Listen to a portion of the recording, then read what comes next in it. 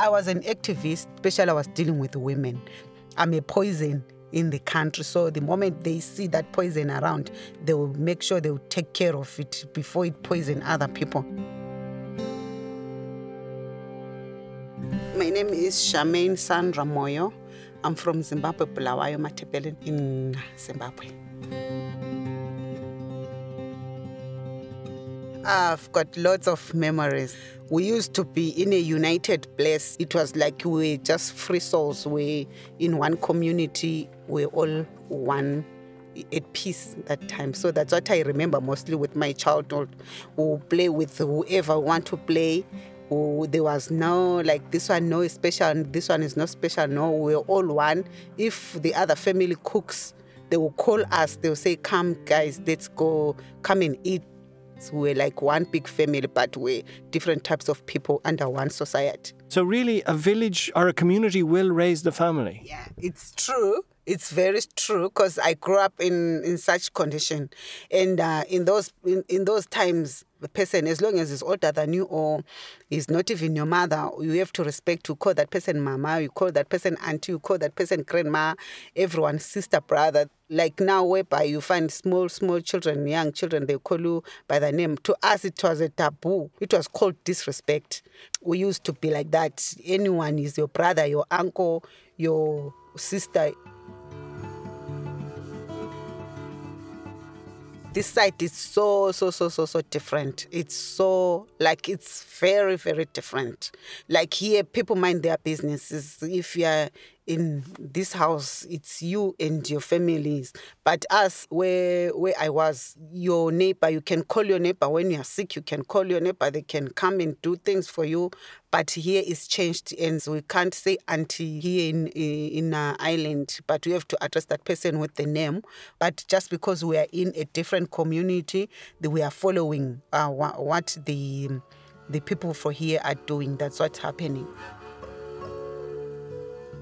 And were you born in the countryside or in a town or a city? We call it the location, which is in town, but not in the city center, but where there is electricity, water, and sewage systems. We say in the middle class of the country. It's not in the suburbs, because the suburbs, that's where rich people used to stay with those big houses. But as we find out we're living, we call it the location, whereby maybe you find out minimum wage people stay, whereby you can afford to eat breakfast, lunch, and dinner. And what was your favorite food growing up? I've got lots of favorite foods. Oh my God. I was brought up by my grandmother. So, grandmothers, they love cooking things from how their mothers and grandmothers, they were cooking for them, the ancestors, they were doing for them. So we grew up with that.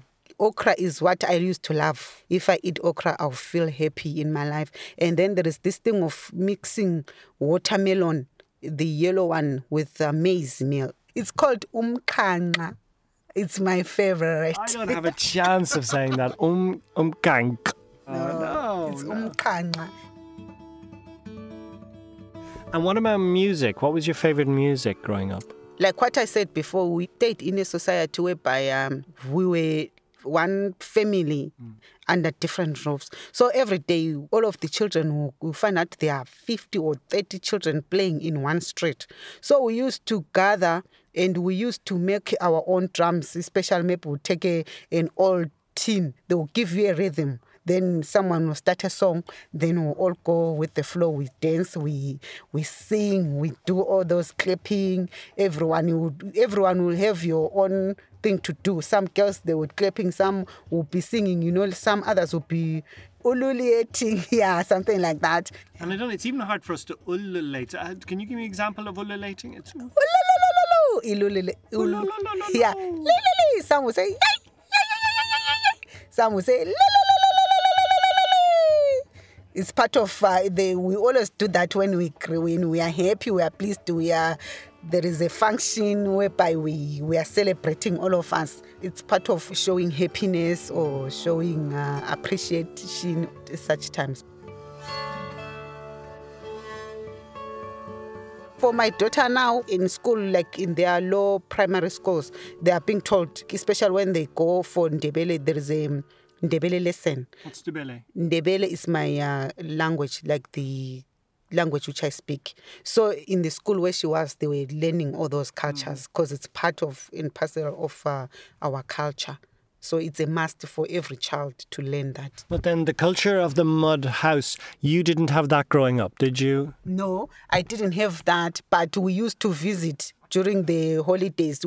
Our grandmothers were staying in the villages, so we'll visit every time when we were on holiday, school holidays. We'll go there. So that's how we all saw those things, all those Ndebele things. We used to see them in that side when we go to the village.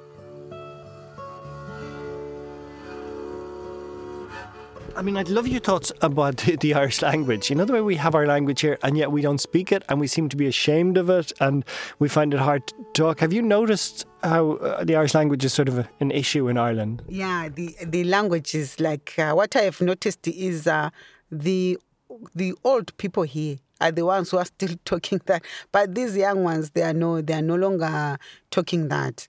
And of which I find it strange because it's their language. It's the original of this. The English came after. So I was like, because in our culture, when you give birth to a child, you'll be talking with that child with your language. It's only now that things are changing. Now people are talking to their children in English. But us, from birth, your child will be talking in your language so that she knows your language. When she goes to school, she will speak English. Then when she comes back at home, we're speaking in our language. But here, I find it's slowly disappearing. Do you have plans or ambitions for your life in Ireland or for your daughter here? What are your thoughts? Yeah, I have plans here. I'm in a group whereby we're doing cultural diversity. Like since here we are multicultural, so everyone who wants to participate, we tell them, can you please participate with your whatever cultural things which we're doing in your countries. Then we mix together, we celebrate like that. We normally include the Irish people. Now I have learned the Irish dance, even though I'm not like perfect, but we all include those, yeah, especially the Irish culture one. Would you at some point like to go home to your country? Is it safe to go home at the moment? For me, it's not safe. Due to the way I came here, I'm not wanted there. It's like I'm a poison in the country, so they don't want me. The moment they see that poison around, they will make sure they will take care of it before it poison other people. So for me, not anytime soon that I'll be going back to my country. I was an activist, especially I was dealing with women. Because in our culture, if you're a woman, you're supposed to be under the men. You have to bow down to men. So of which our mothers, they suffered a lot of abuse, a lot of being cheated, a lot of mistreatment. So when we were growing up, we used to see our mothers being beaten, but they will keep quiet. They will be in that corner. But when the father comes, she acts as if she's happy, giving food to that man. Yes, it's our culture. We have to do that. But that man must not play on top of the women, beating them, doing as if it's their soccer balls or something. So I was educating women about that. So as we formed a group whereby we don't want this type of nonsense, especially when to our children, they are growing up, they must not see a man and value that man as if that man is their God. They have to stand up. We have to educate the girl child. The child has got the right responsibility as the man, even though we know that man is the head of the house, so the wife is the neck. So we have to support each other, but not to abuse that person. That person is a human being. The person is, he has got blood like you. So that's what we're teaching those. So opening those women's eyes to see the wrongs and the goods of what's happening in the country. So that's why everyone who was doing those type of things, we were being beaten up, we were taken to jail. They just put us at the corner of which we must not say anything. We must not teach any woman anything to do. Of which right now we are in the 20th century. Things are getting expensive. A girl child has to go to school, has to get a degree, has to be educated, not to wait for a man's salary to look after the household. So that's what happened. Home Stories is funded by Creative Ireland with the support of Laois and Westmeath County Councils. Music by Brian Muglin and Miles O'Reilly. The series was edited and produced by Lauren Varian. More episodes at manchán.com. That's MANCHAN.com.